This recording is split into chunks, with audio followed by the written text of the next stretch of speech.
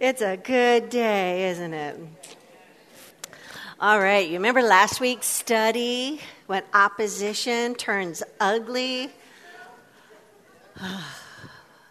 We saw Nehemiah completing the work that God had appointed him to do, didn't we? And our bad guys, boo, they didn't like it. And so the enemy's tactics were pretty simple. They wanted to distract him. You remember I say, hey, let's go have, a meal together 37 miles away. And they wanted Nehemiah to compromise with that promise of peace, which, of course, they had no intention of making peace. And then they turned to slander or the fear of slander, accusing him of wanting to take over the kingdom and all that. And they said all sorts of evil things about him, things that would get him in trouble, or worse yet, the king, Artaxerxes, would hear about him and he could be executed for it. And then there were threats on his life. And when Nehemiah didn't fail for any of those things, they started to be even more subversive. And so as we go into our text today, we see that they still haven't given up trying to discredit Nehemiah. But Nehemiah trusted God, and that trust was not misplaced. Why? Because our God is faithful. Amen? So let's pray. Oh, Heavenly Father, we are so blessed that you are faithful. I am thankful that you are faithful and you're merciful and you are so full of grace that even when we are faithless, Lord, you continue to love us, guide us, direct us. You never let us go. And that is so important to each one of us as we go through our daily lives. There's so many struggles and there's so many temptations in this world. Lord, you keep us in your hand. Nobody can snatch us from your hand because you are faithful. So as we go through this amazing text and continue this story that you have given us about Nehemiah, would you speak to each one of our hearts, we ask in Jesus' name. Amen. All right, we're on chapter 6, verse 15. I'll be reading out of the New Living Translation today. So, verse 15.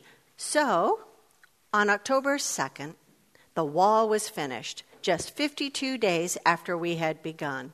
Remember, back in those days, they didn't have inspectors, so they could probably get things done a little bit quicker than if you have ever built a house. It's like, are you kidding me? You have to have permits, you have to have inspectors. I once heard a story about Noah's Ark, and that if he had to depend on the governing officials, he would never have built the ark because there was just too many things wrong with it, right? But they didn't have that, and they had the resources there, so that made it much easier. But also keep in mind that only half of them could work. You remember what happened? They had to set guards around because there was threats on their lives and stuff. So while one was working, the other one was there with a sword, and then they would switch off. And so this is what they did for 52 days. And so it's pretty miraculous that with all the opposition, they got this work done. And it was estimated that there were several thousand of them working on this wall, but it was back-breaking work, and no doubt they'd get tired, your hands would get blisters, can't imagine what their backs must have felt like, but they got the work done because God was faithful to see them through. And then verse 16, it says, when our enemies and the surrounding nations heard about it, they were frightened and humiliated. I'm going, yes, I love humiliation when they're being bad guys. But see, after all the effort they went through, they couldn't stop the work that the Lord had appointed Nehemiah to do. Always remember that. If God says to do it, he will make it happen. It's not for us to say, okay, I need to make this happen. God's already made it happen. We just follow in his footsteps. Amen? Then the end of 16, it says, they realized this work had been done with the help of our God. Amen to that. There was a martial arts student that went to his teacher and said earnestly, I am devoted to studying your martial arts system. How long will it take me to master it? The teacher reply was very casual. He says, 10 years. Impatiently, the student answered, But I want to master it faster than that. I will work hard every day. I will practice every day, 10 or more hours a day if I have to. How long will it take me then? The teacher thought for a moment and says, 20 years. So why is that? Because he was going to try to do this all on his own. It's a great lesson for us. The student thought he could do the work all on his own, and that is why it would have taken twice as long. So the moral of the story here is that if Nehemiah had not trusted in the Lord, it would have taken him much longer to complete the wall. But he did depend on God, and Nehemiah's enemies became painfully aware of this fact, so much so they became frightened. But what if?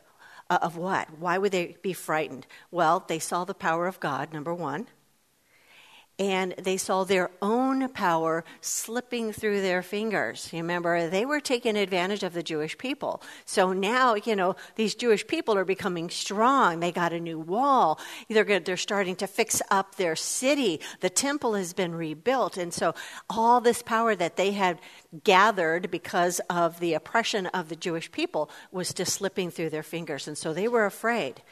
Then verse 17 says, during those 52 days, many letters went back and forth between Tobiah and the nobles of Judah. How hard it must have been for Nehemiah to know that his fellow Jews were being subversive. And they were joining in the opposition. How could this have happened? Well, Tobiah wrote letters to the nobles, and instead of seeking out the truth, the nobles believed the enemy's lies and became traitors to their own people. That's why we always need to back up what we hear with facts, don't we? Don't believe everything you read on the internet. Don't believe what, the news tells us. Don't, always check it out yourself. And you will find that oftentimes the story isn't true. But no doubt Tobiah made it easy for them with promises of, hey, when I'm ruler in Judah, I'll make you guys, my officials and that kind of stuff. And verse 18 gives us a little insight into their mindset. It says, for many in Judah had sworn allegiance to him because his father-in-law was Shechaniah, son of Arah, and his son Jehohanan was married to the daughter of Meshullam, son of Berechiah. Wow, there's a mouthful. But there's a reason why it's in here. This was a problem that started in the book of Ezra. And if you want to just kind of understand the whole story of how Nehemiah came to inherit all these problems, read the book of Ezra. It's very eye-opening. But what had happened is the Jewish people were intermarrying with pagans. And so let's look at Shechaniah, who was a Jewish noble. And after Ezra had offered sacrifices to the Lord, Shechaniah no doubt was feeling a little convicted about the practices of himself and fellow Jews. And he wanted to confess his wrongdoing to Ezra. And so if you want to turn there, I'm going to be reading out of Ezra chapter 10 and verses 2 through 4. Then Shechaniah, who was a Jew, son of Jehiel, a descendant of Elam, said to Ezra, we have been unfaithful to our God, for we have married these pagan women of the land. But in spite of this, there is hope for Israel. Let us now make a covenant with our God to divorce our pagan wives and send them away with their children. We will follow the advice given by you and by the others who respect the commands of our God. Let it be done according to the law of God. Get up, for it is your duty to tell us how to proceed in setting things straight. We're behind you, so be strong and take action.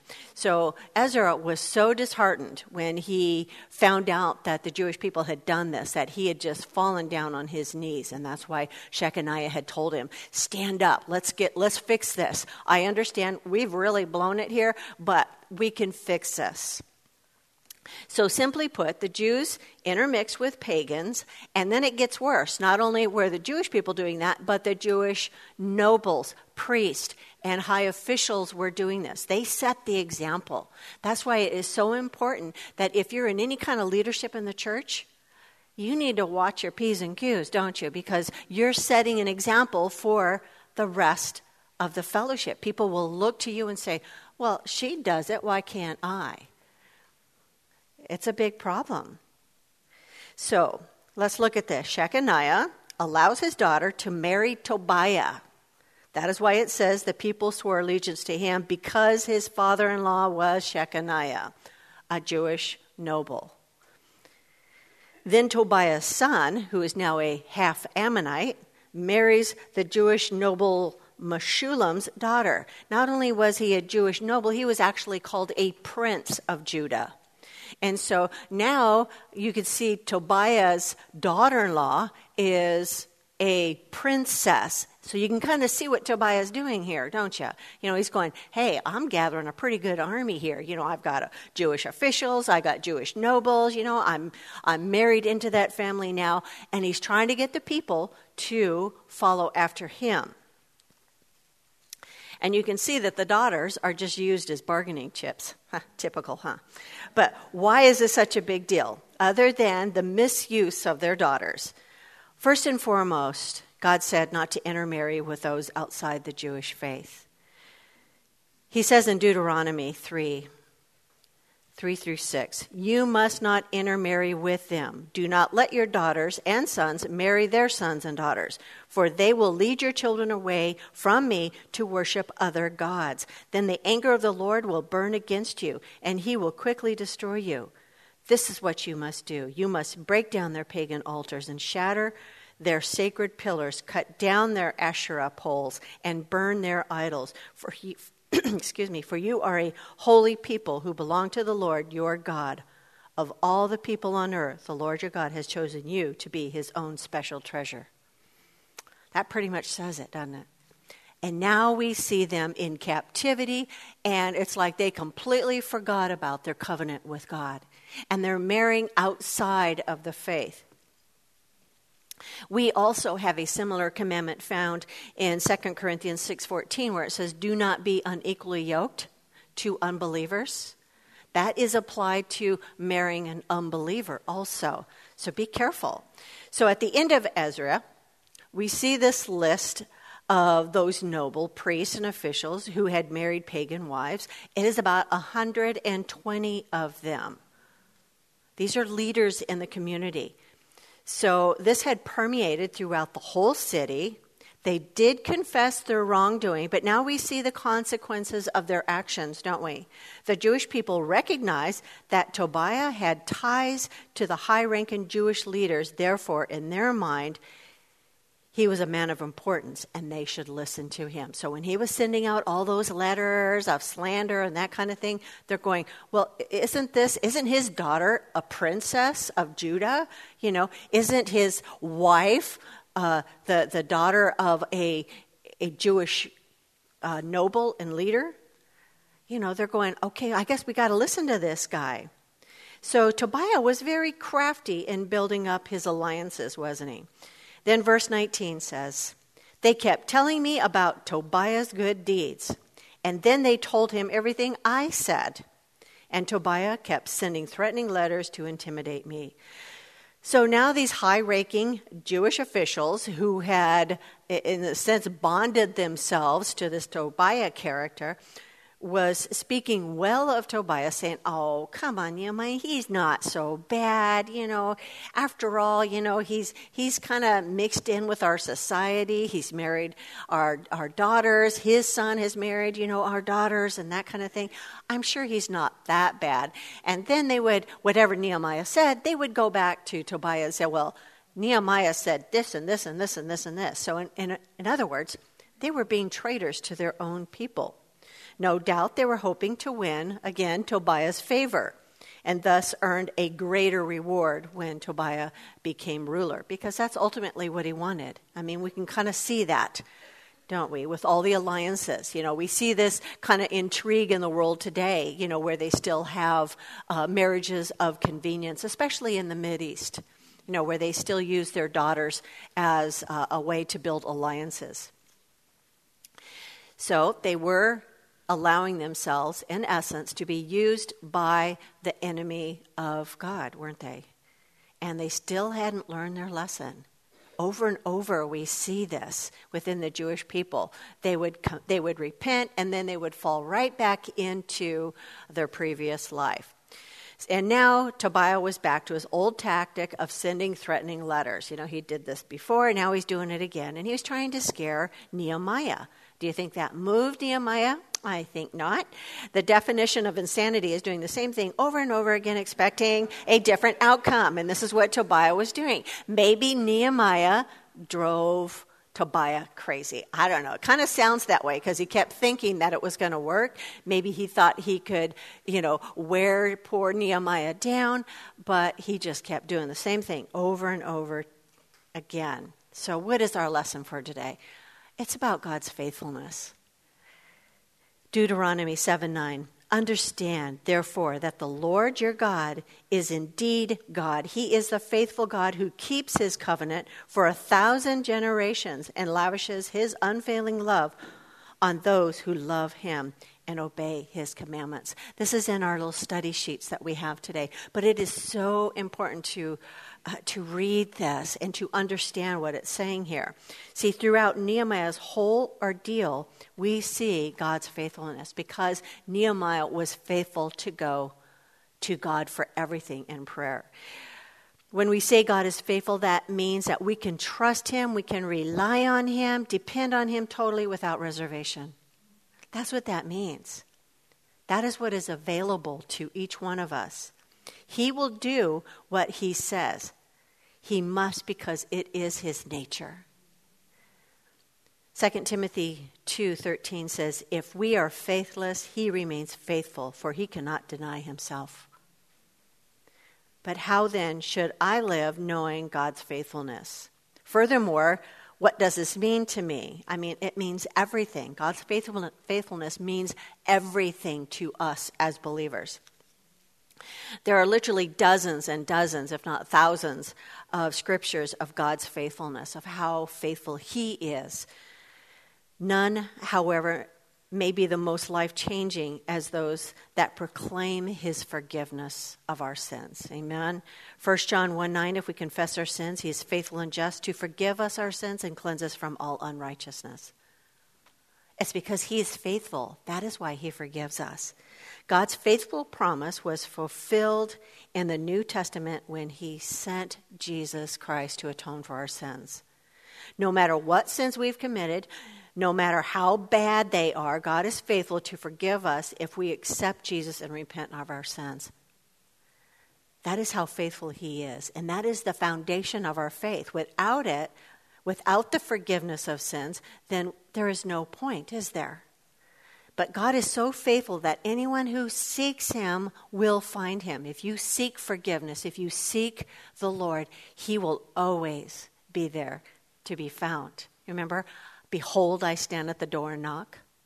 He's always there, no matter what we're going through. Even if we've been faithless, he's just standing there knocking on the door, says, anytime you want to open that door, I'm there. Remember that. Faith is a gift, but even a gift must be open to be enjoyed. Amen? And as we implement or practice that faith, we begin to realize more and more about God's faithfulness to us. But let's look at some more promises here. 1 Corinthians 1:7 through 9. Now you have every spiritual gift you need as you eagerly wait for the return of our Lord Jesus Christ. He will keep you strong to the end. I love that. Keep you strong to the end. So that you will be free from all blame on the day when our Lord Jesus Christ returns. God will do this, for he is faithful to do what he says.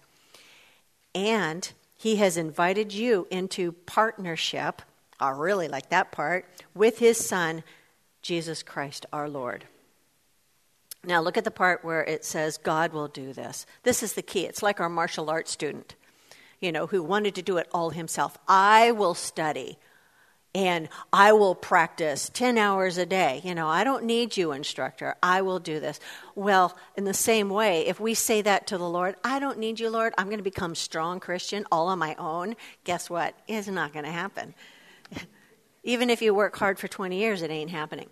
But you see, God must do this. It isn't something that we can do on our own.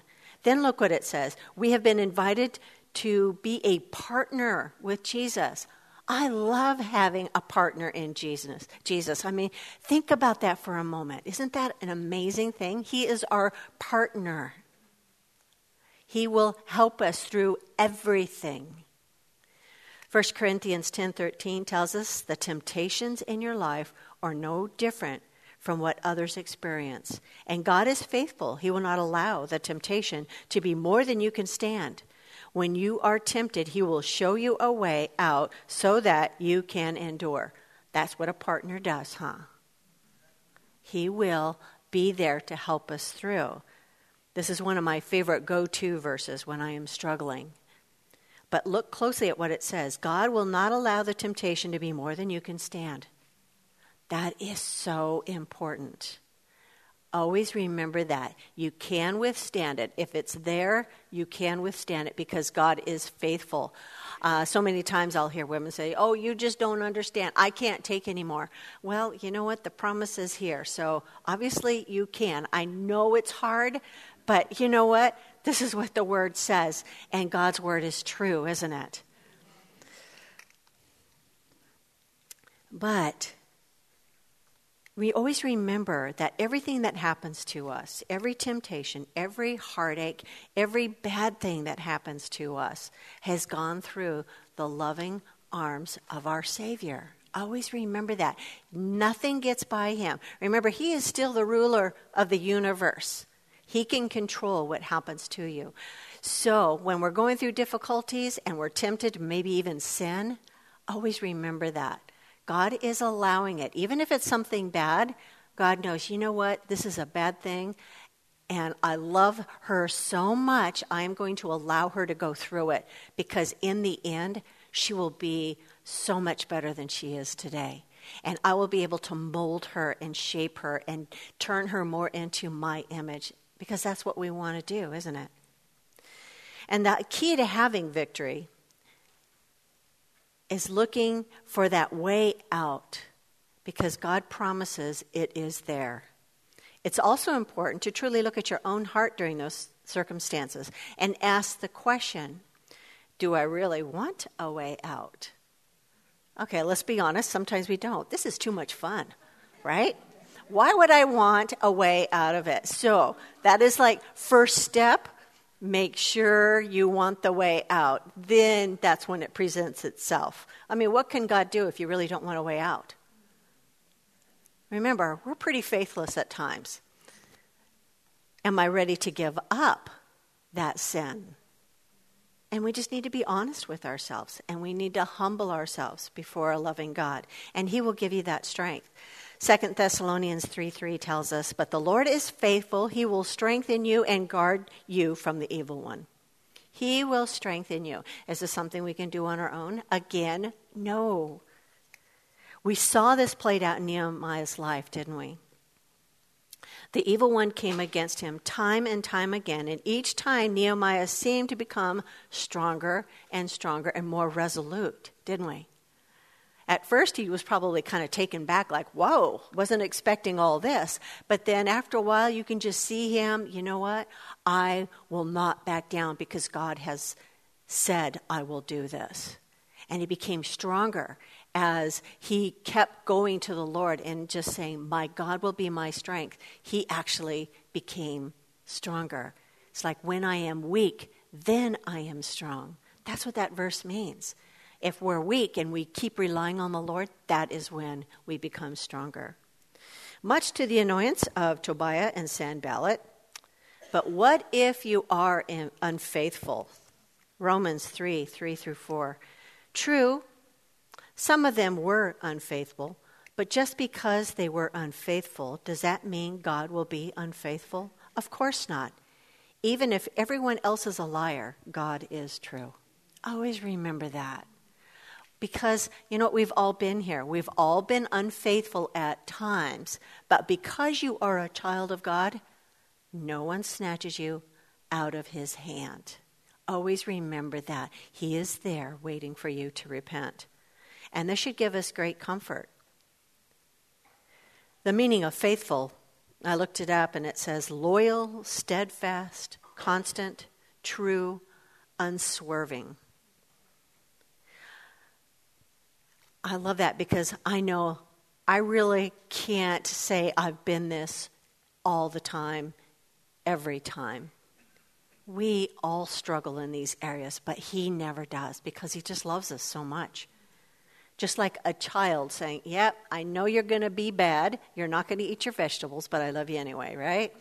And of course, it's a lot more severe with God because, you know, we're always doing much things worse than not eating our vegetables. But anyway, I digress. But I know I have been unfaithful in so many ways, but that doesn't matter to God because he's always faithful no matter what. So what is our lesson today?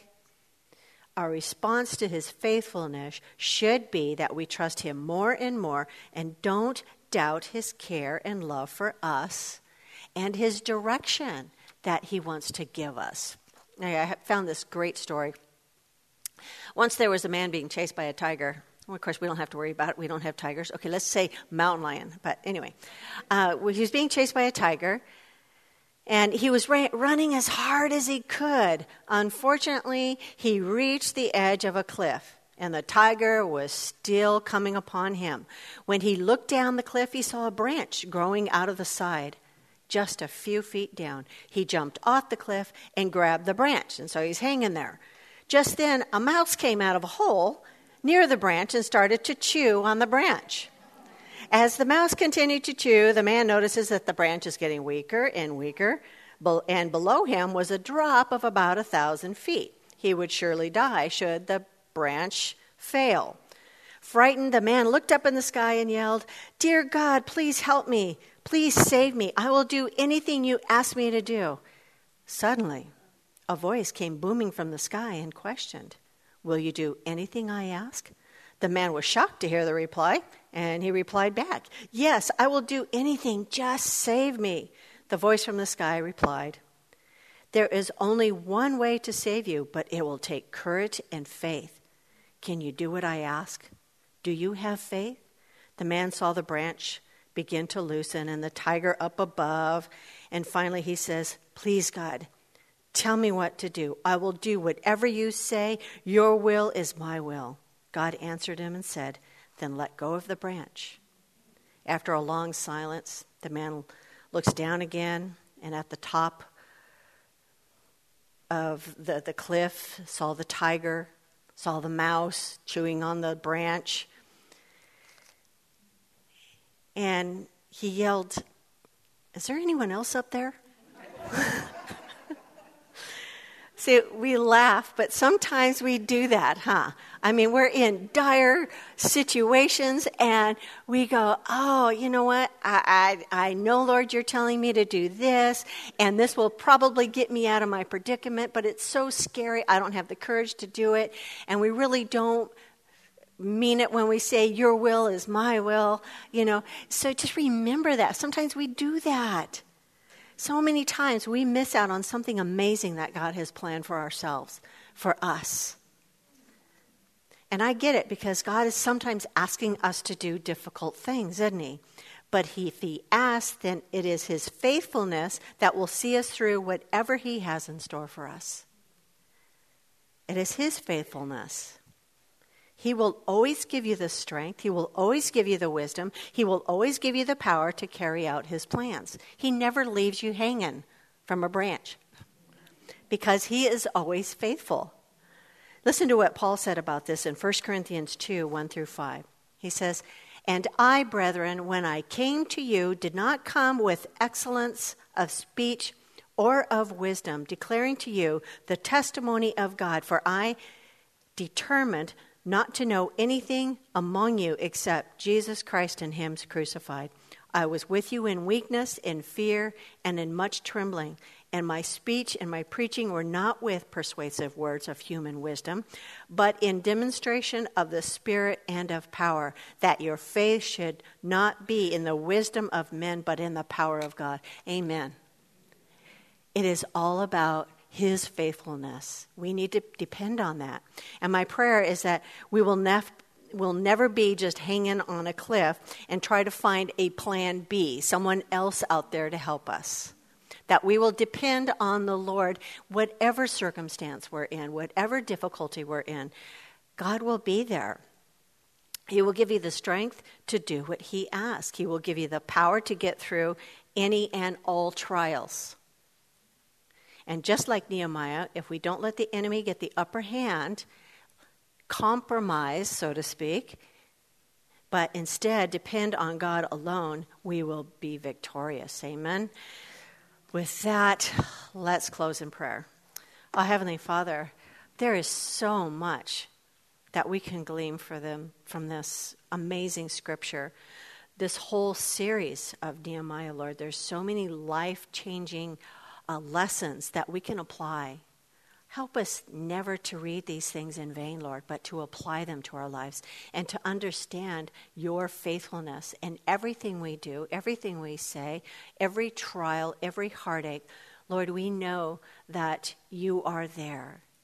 And it is because you are faithful that we never have to worry, that we need to just trust in you, Lord. Help us to have that desire to get to know you more and more. And as we know you, we will trust you. And in your faithfulness, Lord, we will stand. And so we love you, Lord. We thank you. And as we talk about this in our groups, just be among us, Lord. Pour out your Holy Spirit upon us, we ask in Jesus' name. Amen.